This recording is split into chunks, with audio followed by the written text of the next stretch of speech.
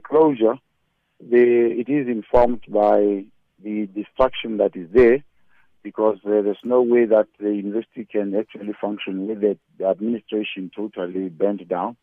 And as a result, we've got to start to bring it back into a functional campus before we can allow activities to continue. So the best thing is for students to go home. The amount of damage is such that we cannot finish that in a month's time and guarantee safety to all students and staff. We know part of the residences were also damaged. So it is better for the students to go home. We will inform them in a month's notice when the university is reopened.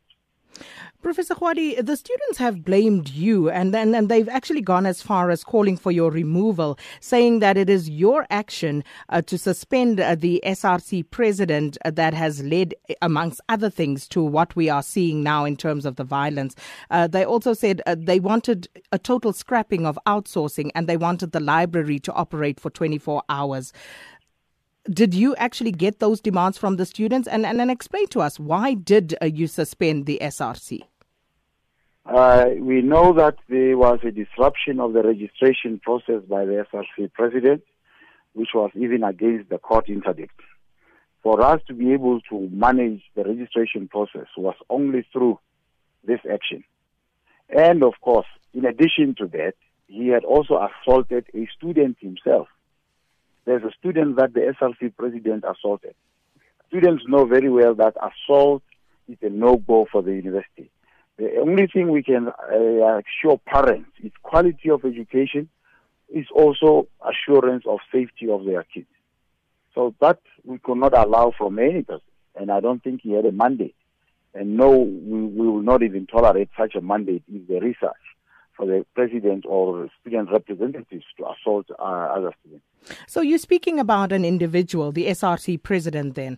Would it then not be prudent to allow due cause to unfold? And also, why then dissolve the rest of the SRC? There are two different issues. The SRC president was suspended pending investigation. We don't leave students on campus who can threaten other students' lives and freedom of movement. That is normal and logical. We do that to quite a lot of students who do that type of a thing. But when it comes to the suspension of the rest of the SRC, that's another issue altogether. Because students themselves were circulating a petition. We know very well there's a petition that has been circulated from SASCO saying the SRC was not performing. That was something we were aware of ourselves. They've never called a mass meeting of students as according to their constitution for the first quarter last year. And they have not even had any meeting with the students so far. And their attempts to disrupt the registration was a problem. Furthermore, they, on Monday, the other week, invited people from outside to come and vandalize the campus, and they also assaulted students on campus. So if you've got the student representatives that invites people to come and assault students on campus, that was for us a problem. We brought in the security company to come and avoid a student-to-student fight that was taking place because of a political difference. So that student-to-student fight, we know what it can lead the campus to. So as a result, we had to bring in the company to come and ensure that students will not... It's better when students fight management. It's worse when they can fight each other. And that is what we had to intervene on. So that has led to an accusation that you, as the university, by bringing that security company onto campus, have unleashed terror on the students. And they've also come out to say that, you as the Vice-Chancellor, Professor Dan Kgwadi, that you've pronounced your affiliation to the ANC and you have vowed never to allow the campus to be led by EFF SRC. Is that true? That is even far from the truth. There are two things I always tell students on. I'm not a politician. I'm not a businessman. I'm running an institution as a manager. And that's why I always tell them my political affiliation is not even an issue for discussion, much as even my religious conviction is not an issue for discussion. That everybody knows about. So what I'm just saying is that we know there will always be blames and there's always be that.